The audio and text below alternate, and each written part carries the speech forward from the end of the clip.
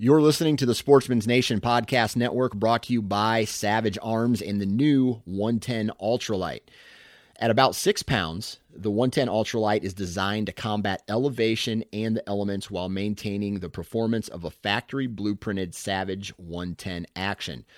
The carbon fiber wrapped stainless steel barrel makes it durable and lightweight. The rifle comes equipped with the Savage AccuFit technology, so that means it's adjustable and it comes in a variety of calibers. The .308, the .270, the .28 Nosler, the .280 Ackley Improved, the 30-06, and much more. If you want to find out more information about the 110 Ultralight, visit savagearms.com.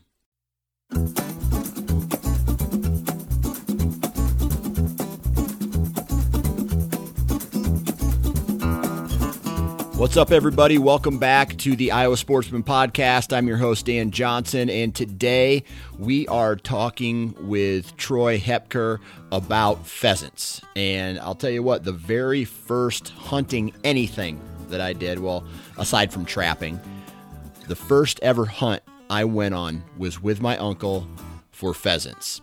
And there's something special about that in my catalog of hunts and special moments in the outdoors. Was the first ever animal that I killed, let's say, with a weapon, meaning like a gun or a bow and arrow. And that, my friends, was a pheasant. And so today, Troy and I are going to do a little talking about the heritage and the history of the pheasant population in the state of Iowa. And it goes all the way back to the early 1900s, I think maybe even the late 1800s, but regardless, the story of how pheasants were kind of introduced in Iowa was almost an accident.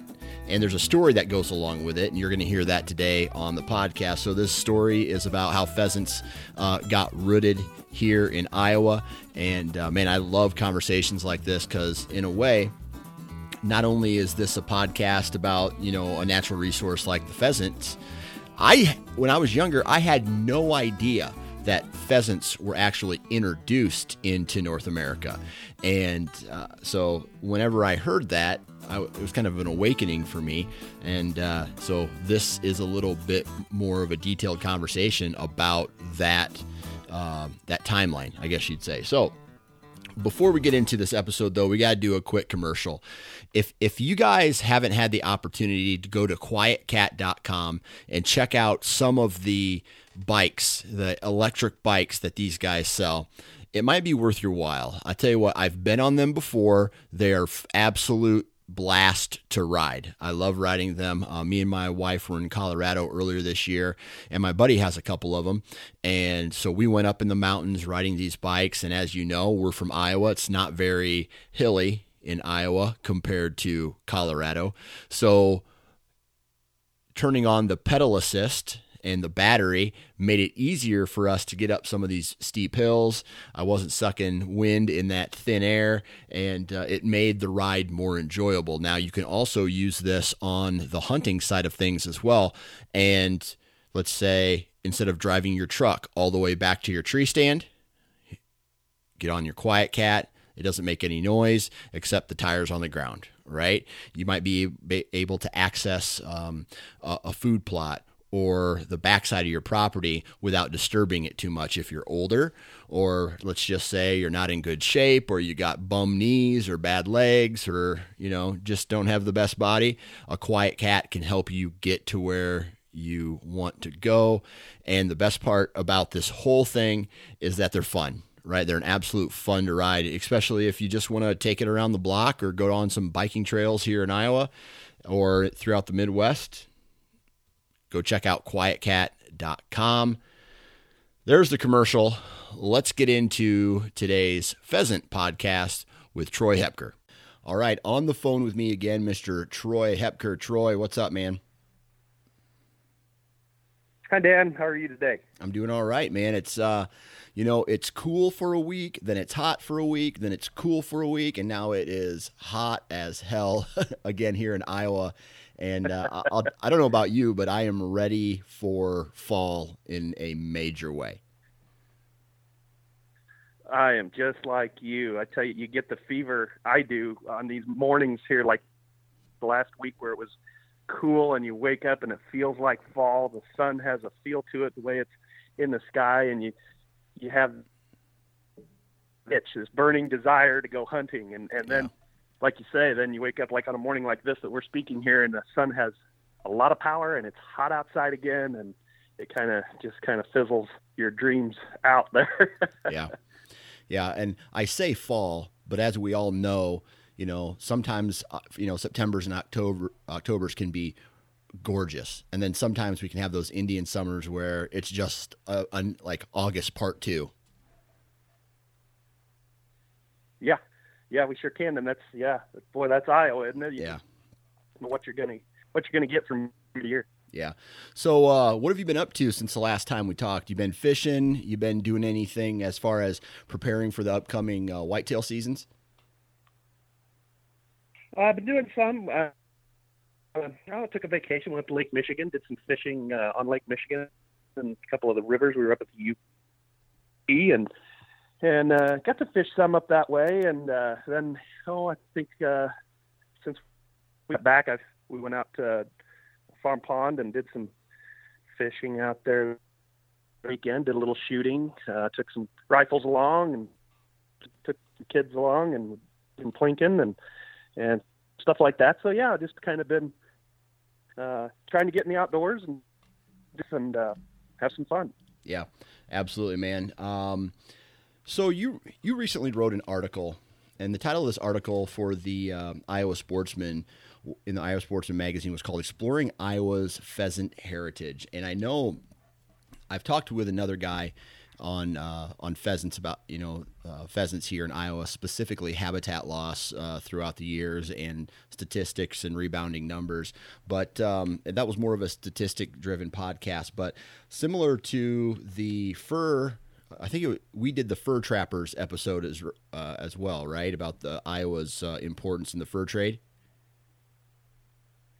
Yep. So this is going to be a similar episode, but the topic of today's episode is going to be about Iowa pheasants. Now, I think the best thing to do is start in chronological order and go as far back as we know, in the history of Iowa and where pheasants came into play there.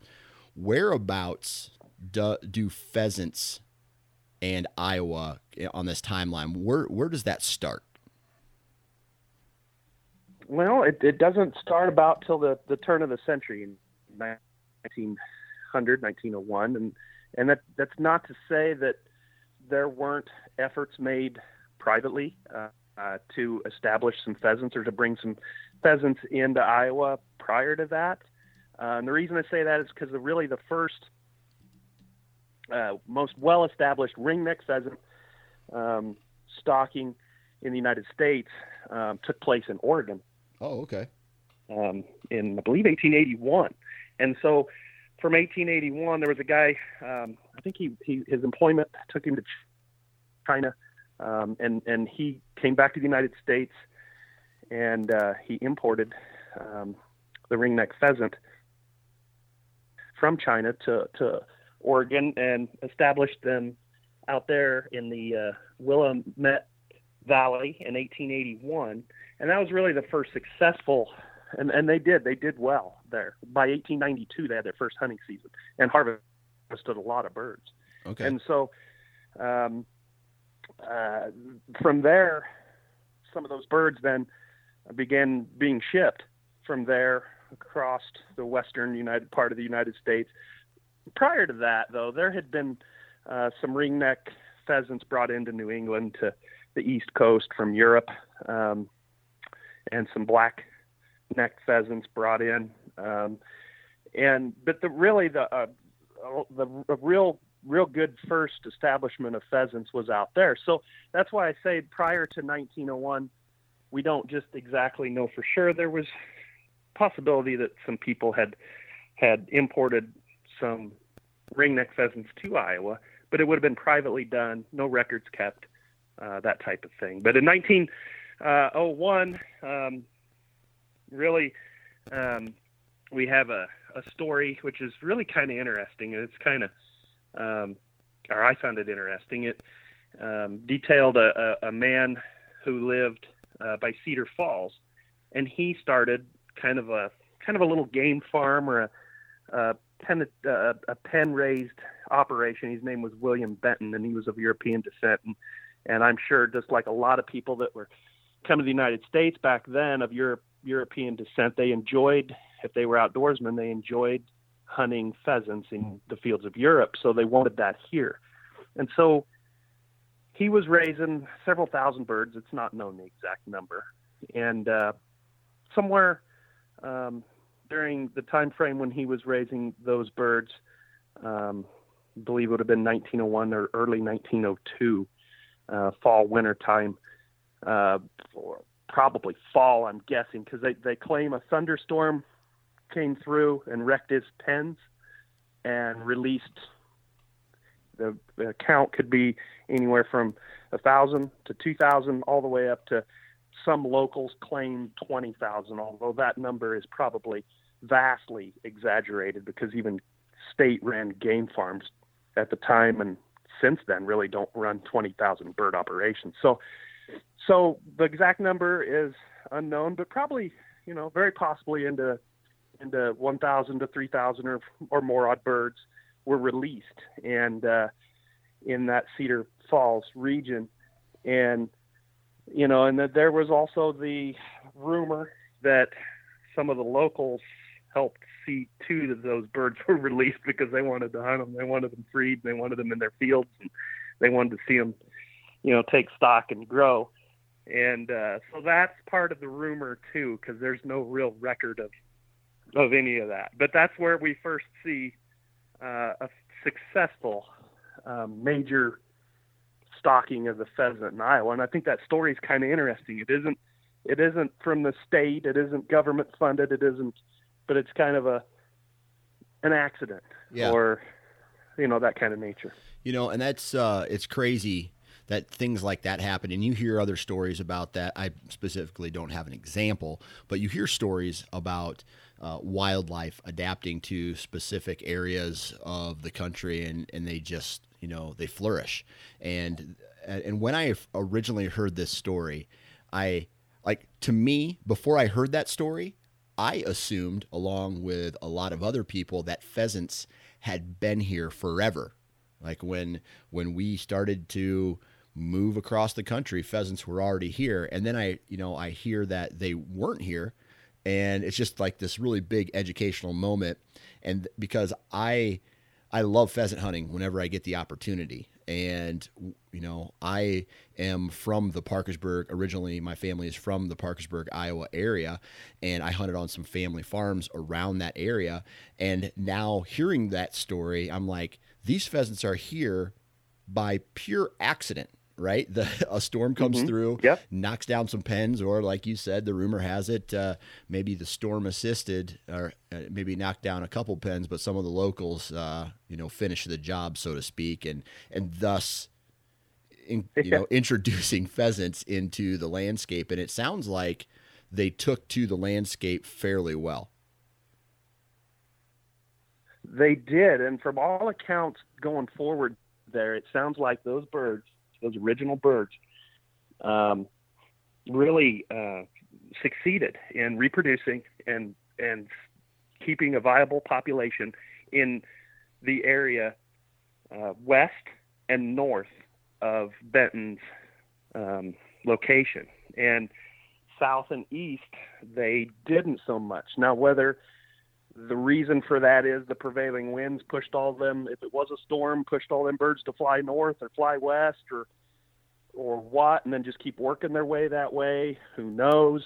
Because the habitat between, just south of there isn't that much different than, north of west of there. But for some reason, anyhow, the accounts tell that north and west of his operation there, that those original birds sustained themselves. So, yeah, and you're right. Yeah, Parkersburg, that would have been, you're hunting those farms that would have been the first farms where people, in early 1900, just after the turn of the century, would have and I kind of started the article that way, wouldn't it have been a surprise to kind of, you wake up one morning and you see, what is this bird that's running around, and there's another one, and there's another one, and now I'm seeing these birds all over. Where'd they come from?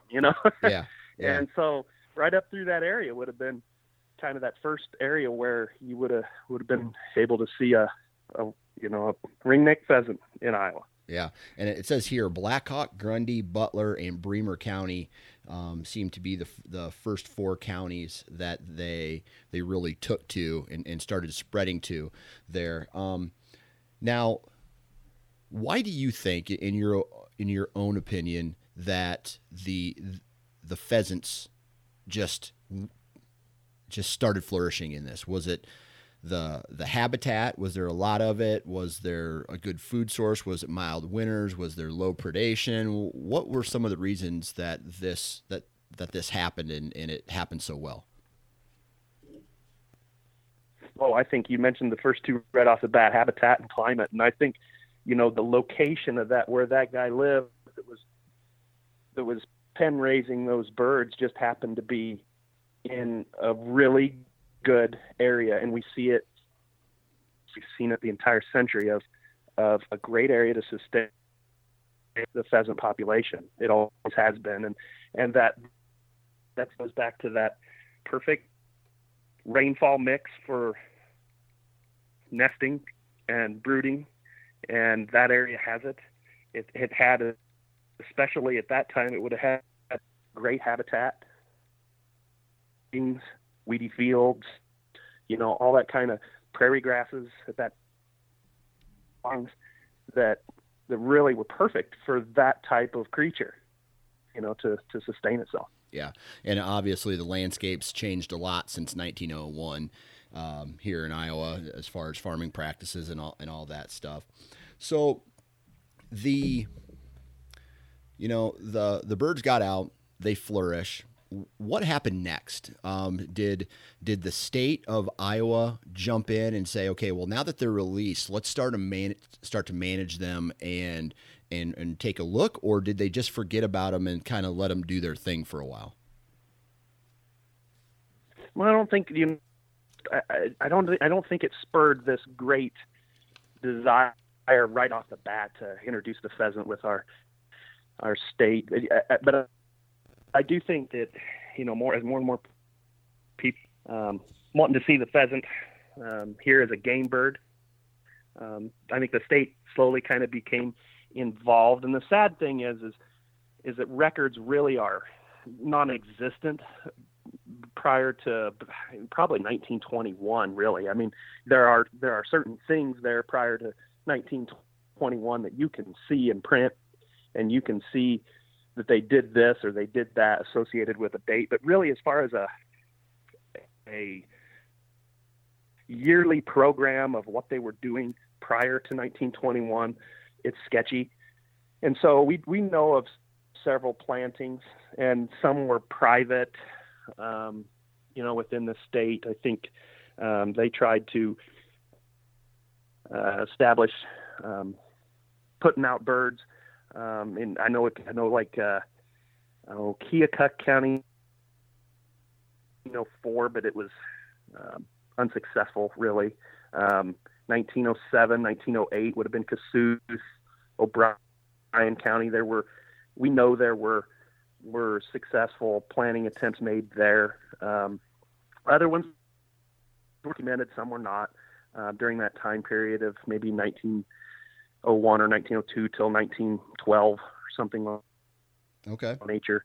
But really, anything kind of south that was tried, southern half of the state, really was successful, and some of the stuff to the north that was tried was successful.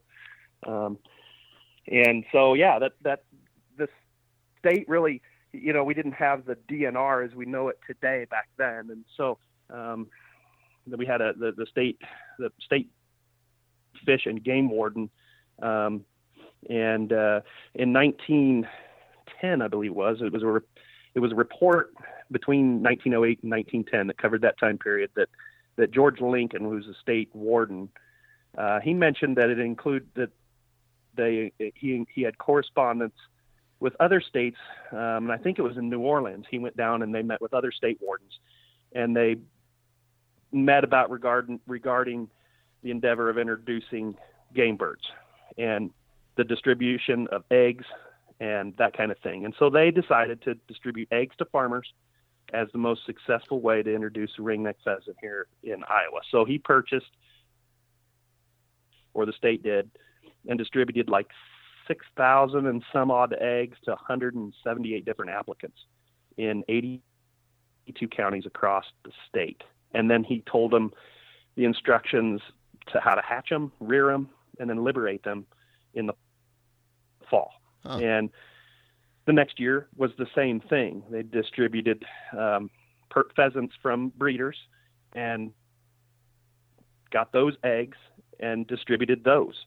And so we know we were doing things like by 1913, Butler County, some counties surrounding them, they were all receiving birds, an allotment of these birds. And some counties were getting a little larger proportion than others. There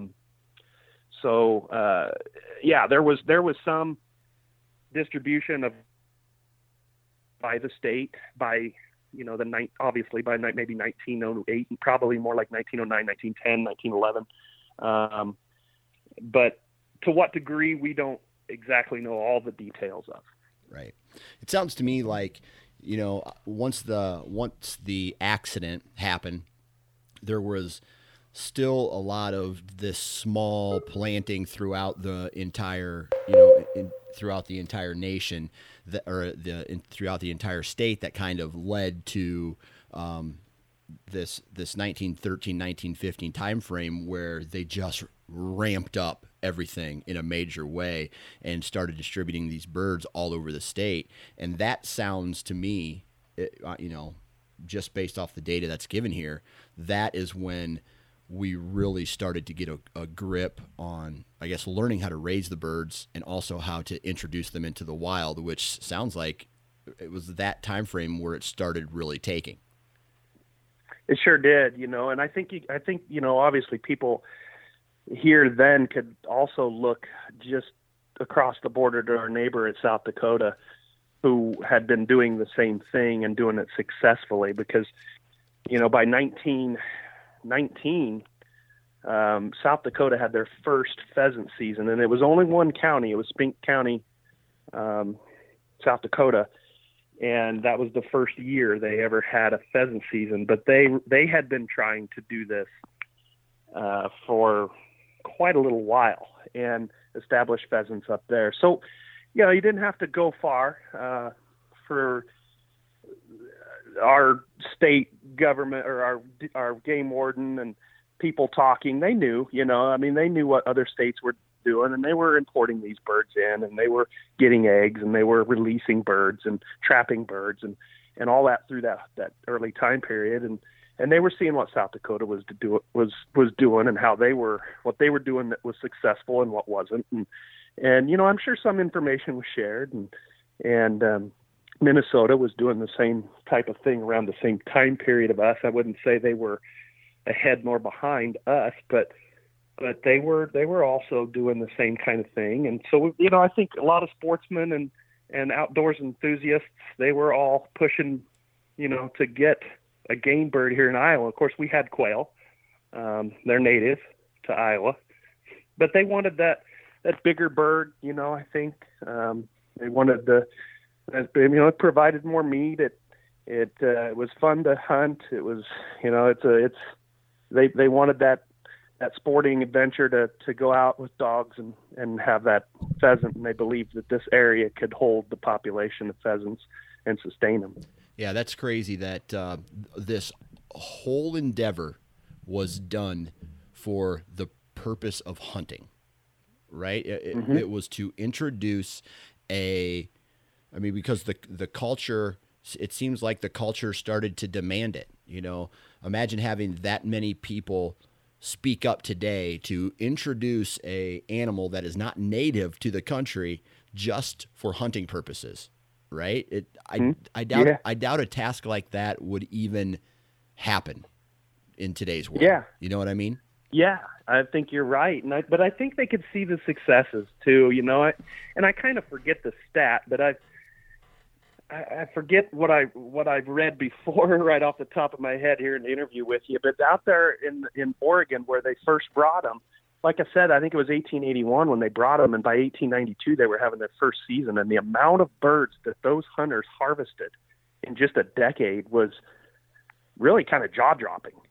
So, when the pheasant finds good habitat, when they have good climate, their population can really boom. And so that it's a short period of time. And South Dakota was also a great, I think, and this isn't covered in my article as well, but if you look at South Dakota from 1919, when they had just a one county open season, to 1933, in 15 years of hunting, they shot, by 1933, I think it was well over 1 million birds in South Dakota. So you can see in 15 years just how quickly, in the right habitat with the right climate, the pheasant population can really, really be successful. Yeah. Now, when did Iowa have its first official hunting season for pheasants? That would have been, I think, 1925. Okay. Was when they did that. But it was only, I'm trying to remember my article, it was 13 counties, I believe, was that first season, I think. So it wasn't statewide? No. And it was just opened up for those counties that really had kind of an abundant, population,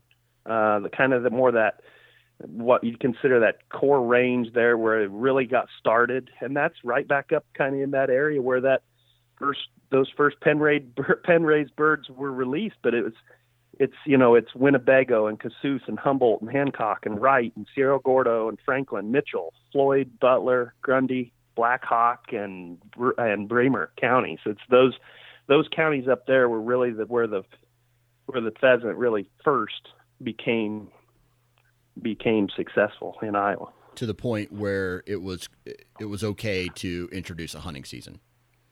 Yes. I think they thought, well, at that point in time, we've got enough birds that we can open up, a hunting season. Okay. So from 1925 on, once they started introducing hunting seasons in some specific counties, what happened after that point? Did the population start to grow in more counties to warrant that, or did it take a while to get to that point to where it was statewide?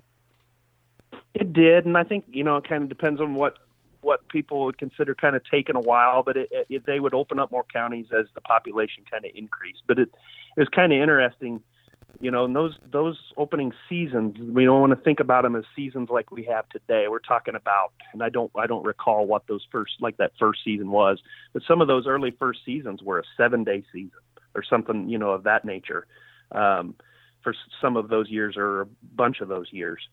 And for just those counties. And then as that population seemed to expand, they would open up, the hunting for more and more counties. And I'm trying to see in my writing, but I think it says, in the article, by, I think it was 1941, I think there was over 50 counties then that pheasant hunting was open to. And so, it just kind of grew, opening more and more counties up, as the years went by. Yeah. I'm reading in the article here that says that in some of these first seasons, they were allowed, depending, actually in 32 and 35, the limits were set for 2 cocks and 1 hen. And they were very, extremely short seasons, like you mentioned, that 7-day season. Do you happen to know when and why they took the hen off of the shooting list? Why they took it off the list? Yeah, because right now you can't shoot hens. Yeah, I think they kind of just realized that it wasn't necessary to shoot the hen any longer. And I think those early seasons when they let them take a hen along with a couple of roosters in a short season like this, because early on there were several years where if your county wanted a hunting season, you had to have, through the state legislature, you had to have 150 signatures of landowners or farmers who verified enough crop damage to allow a hunting season. And then they might open that county up for a hunting season. And so where pheasants were really abundant, maybe they were getting a lot of signatures, things like that. They thought, well, let's let them shoot a hen when we'll knock this population down a little bit, which seems to make sense. But yet, on the other hand of things, you're only letting them hunters hunt for 7 days. So what are you really accomplishing? So I think part of as years went forward, seasons got longer for the hunters. They decided, let's just manage the male population and let hens have their, live and have their young. That's my take on it. Whether, there's probably something there that I've either not thought of or don't know about, or what the reasoning exactly was, but that would be probably my take on it. Gotcha. All right. So throughout the 30s and 40s, it seems like we start to get to the point where more and more counties start to establish hunting seasons. The pheasant populations take off, and they are solid enough to handle a hunting season.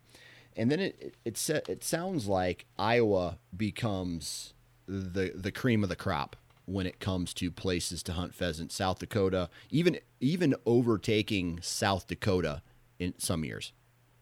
Sure. Yeah, you bet. Iowa led the nation in pheasants harvested for quite a few years, and I think, trying to remember in my article, I think Iowa and South Dakota, there's only two other states somewhere in the 1960s or 60s that have ever led the nation in rooster harvest, and that'd be Kansas and Nebraska. Nebraska, I think, only did it one or two times, but Kansas, of course, in the last few years has certainly come up in pheasant hunting population and hunters and things of that nature. But yeah, Iowa was, Iowa and South Dakota dominated the landscape when it came to pheasant hunting in this country, and Iowa certainly reigned at the top for their good share of years. Now, of course, in the last 20, 30 years, South Dakota's kind of took their place at the top, but Iowa still holds in there, ranking second and third usually every year, depending on how Kansas does, how we do.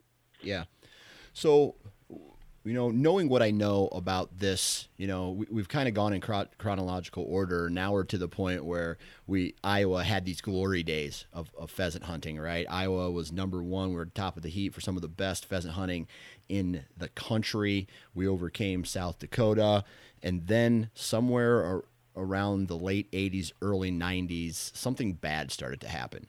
And our pheasant populations started to take a huge decline in drop off. What led to that drop off and that decline in pheasant numbers and pheasant harvests?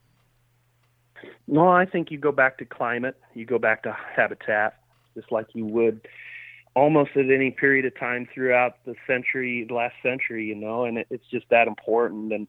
And we weren't the only ones, and South Dakota experienced their problems with the same thing as well.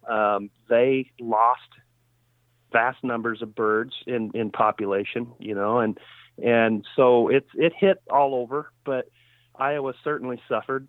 And so a lot of ours, of course, there's so much row crop, and I think a lot of it goes to, these farm fields are so clean now, that's part of it. We don't have the foxtail around the edges. People mow their waterways.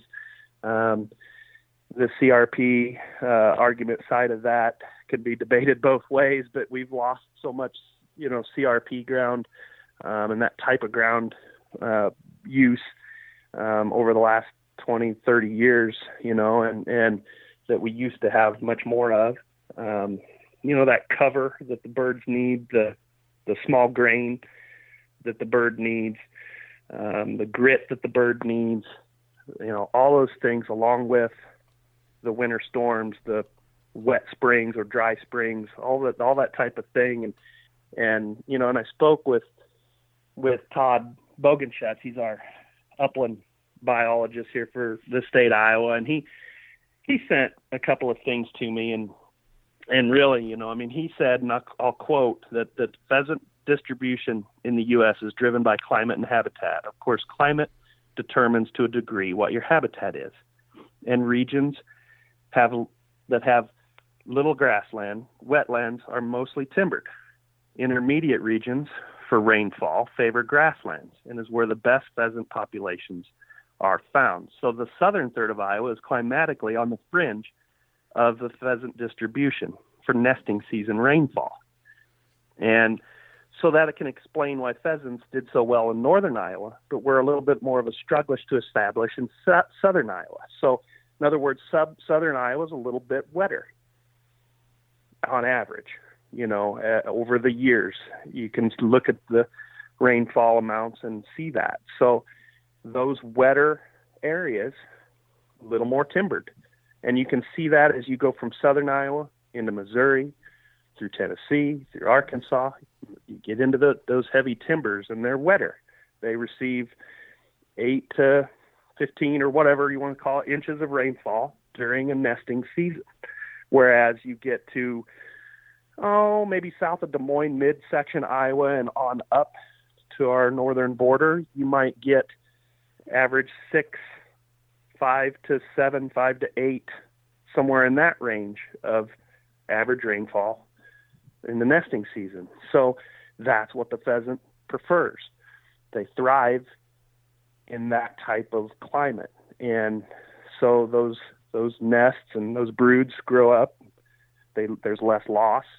Populations grow. And that's really where, we've got that climate across Iowa to do well with pheasants. And we had it all along. But I think you point to the habitat changes in Iowa for pheasant loss over the years, both here and South Dakota, and farming practices. Yeah. Man, don't quote me on this, but I want to say since 1990 even, we've lost, man, I don't want to give a date per se, but I heard that over X period of time, due to farming practices, we have lost over 1 million acres of pheasant habitat because of farming practices. Mm-hmm. So, sure. 1 million acres, how many pheasants can live on that? That's a lot of pheasants. That is a huge impact to their environment. Yeah, it is. And I think, and it's been published kind of in our small game report every year that through the DNR does, that loss that you're speaking of would be equivalent to a 10-mile wide strip. If you were to go down I-80 from Council Bluffs to Davenport, that's it. That'd be like equivalent to a 10-mile wide strip all along the interstate, 10 miles wide, state from one end of the state to the other. And that's kind of the equivalent of how much we've lost. And that is a lot. And and I notice it, and I'm sure you notice it when you take the field. You can walk through the fields you hunted when you were young and think, boy, things have sure changed, and I think that change is evident in the bird population as well. And there's years where it's better and years where it's worse, but we see then the effects, like now we're rebuilding from those harsh winters just, about 8 years ago, or whatever it was, that we had a couple of back-to-back winters that were really rough, a lot of heavy snowfall, ice, probably had a lot of birds freeze, and it was real hard on them. And we're still getting back, but we're recovering a little bit from that now. I think this year, in particular, I think we're going to see some improved numbers. The roadside count's not out yet, but should be soon. But I think I've been seeing more broods and more hens and just pheasants in general along the roads where I'm at. And I think I'm optimistic for this year on our pheasant population kind of taking another jump forward. So yeah, I'll tell you what, I can remember when I was a kid and I would go pheasant hunting with my uncles up in the the Parkersburg, Applington, Ackley, Waverly area. and it was awesome. We always would get a pheasant, at least one pheasant. We would see them, on the road, just driving around, going into town or driving out to my grandparents. We would see them, and I would even down where I lived in Henry County, I'd see him on the road. And then something happened in the mid '90s where it just was like, to me, it was like a cutoff, and it was just like a boom. I haven't seen a pheasant, and then I went several years, and I mean a lot of years. And I spend a lot of time on gravel roads throughout the year, and noticed this almost disappearance of these pheasants. And then I'm going to say in the past 5 years, I've noticed in a slow, just me driving around, the Dan Johnson roadside survey, basically, or walking into a hunt and seeing some pheasants jump up or something like that. I have noticed them slowly coming back, and there's a hen running on the road, or there's a rooster, or you can hear them. I've started to hear them more throughout the turkey hunting season or the deer hunting seasons, and that's a good sign if you're aware and you know what you're looking for. But as someone who, I'm not going to call myself a pheasant hunter, but I love pheasants. That's a good thing. Yes. Yeah, it is. It is. They are, I think, kind of coming back the last, like you said, 5 years or so. They were really depleted there for a while, but they're coming back, and they're not like quail, with our quail along our southern part of the state. The quail, just rebounds so much quicker. If they have a bad winter, a bad spring, you give them a couple of years of good winters and good springs, and they're right back.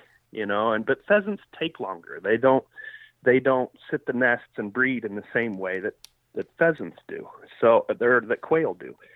It just takes them a little longer to come back, but they're a resilient bird, and sometimes it makes you wonder how they survive out there when you're looking out the window and the wind's howling and you've got a foot of snow and it's still coming down, and you just think, oh, how many birds are we losing tonight, but they're a resilient bird, and they keep coming back. It's just they have a lot against them, and everything from the practices changing to the weather to hunters, you name it, predators. But and I'm in southwestern Iowa, and our bird numbers, they're getting better, and last year I had good hunts.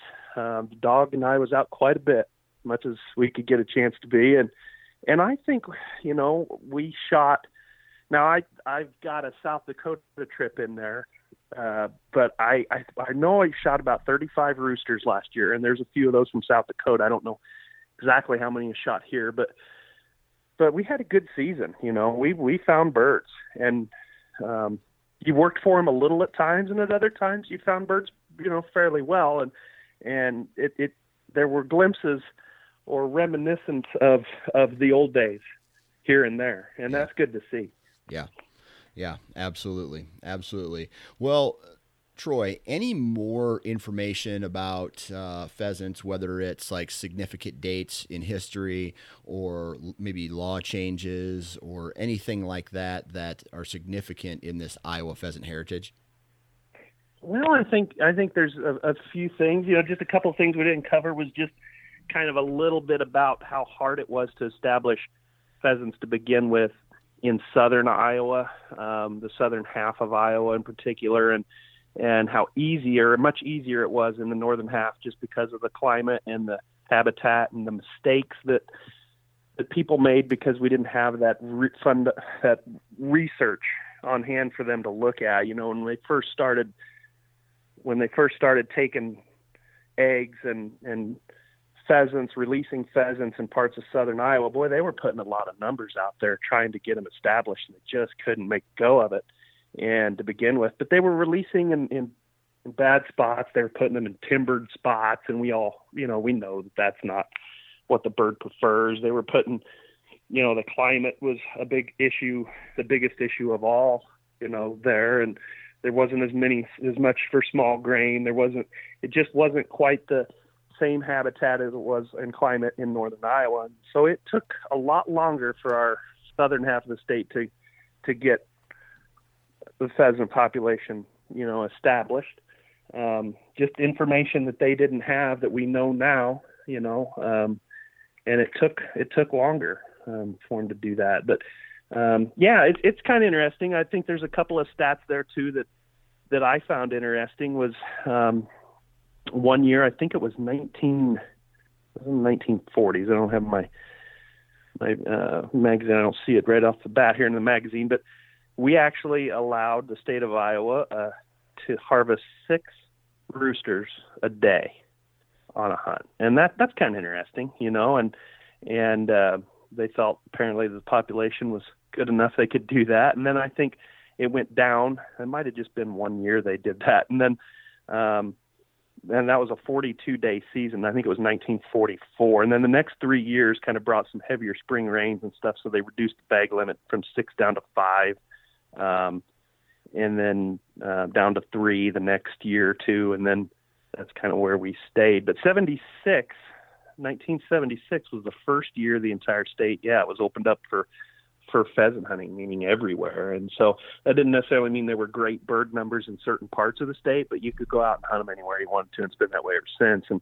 And so you can see kind of how hard it was to establish birds everywhere across the state, and still is. And so, you go to northwest Iowa, by Sioux City and up and all through there, it's easier, and you get down towards Burlington and down through there where it's wetter and hillier and more pasture and more timbered draws and more timber in general, and it's just, not as much. And so that's kind of, I think that's kind of interesting, that it took till 1976 for the state to just truly just say, okay, let's open up the entire state for it.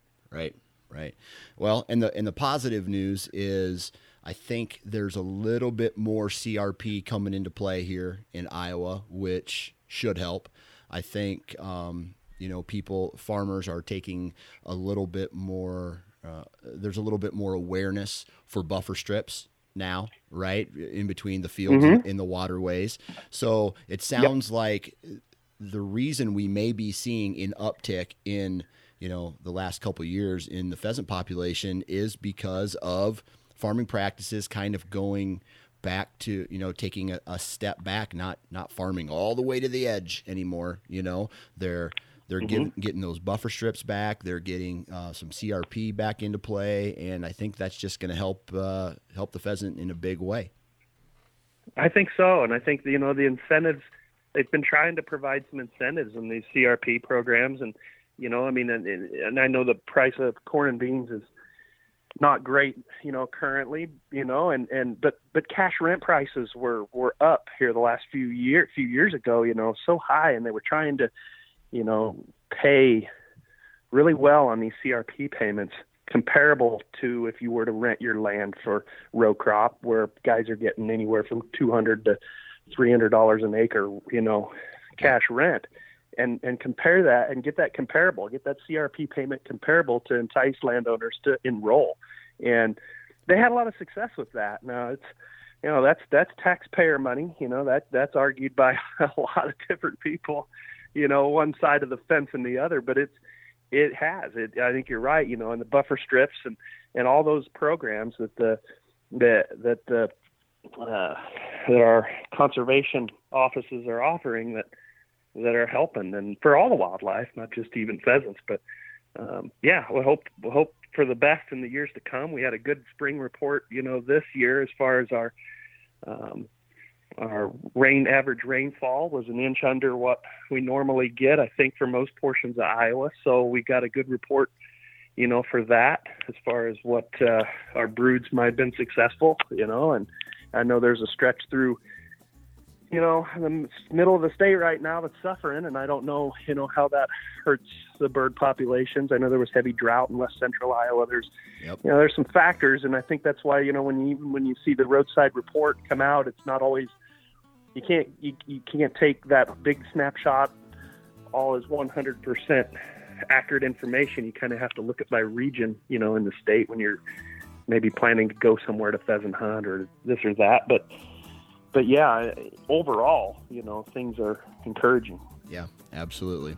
Well, Troy, I really appreciate your time today. Thanks for hopping on and, covering this topic with us. Good luck this fall, man. Hopefully you bag some more birds. Yeah, and you too, Dan, and thanks for having me, and hope everybody out there gets a chance to get out there and get one of those ringnecks in flight and bring him down. And there you have it, ladies and gentlemen, another Iowa Sportsman podcast brought to you by QuietKat is in the books. Please go check out QuietKat's website, quietkat.com. Please go to the Iowa Sportsman's website, iowasportsman.com. Subscribe to the magazine, read the articles in the blog, listen to the podcast, and I think you're going to have a ton of great information for your eyes and ears. And, man, I hope everybody is as excited about the fall as I am. I know I'm getting I'm getting jacked up for October 1st and for all the activities that are going to be coming our way. Be safe, have fun, and we'll talk to you next time.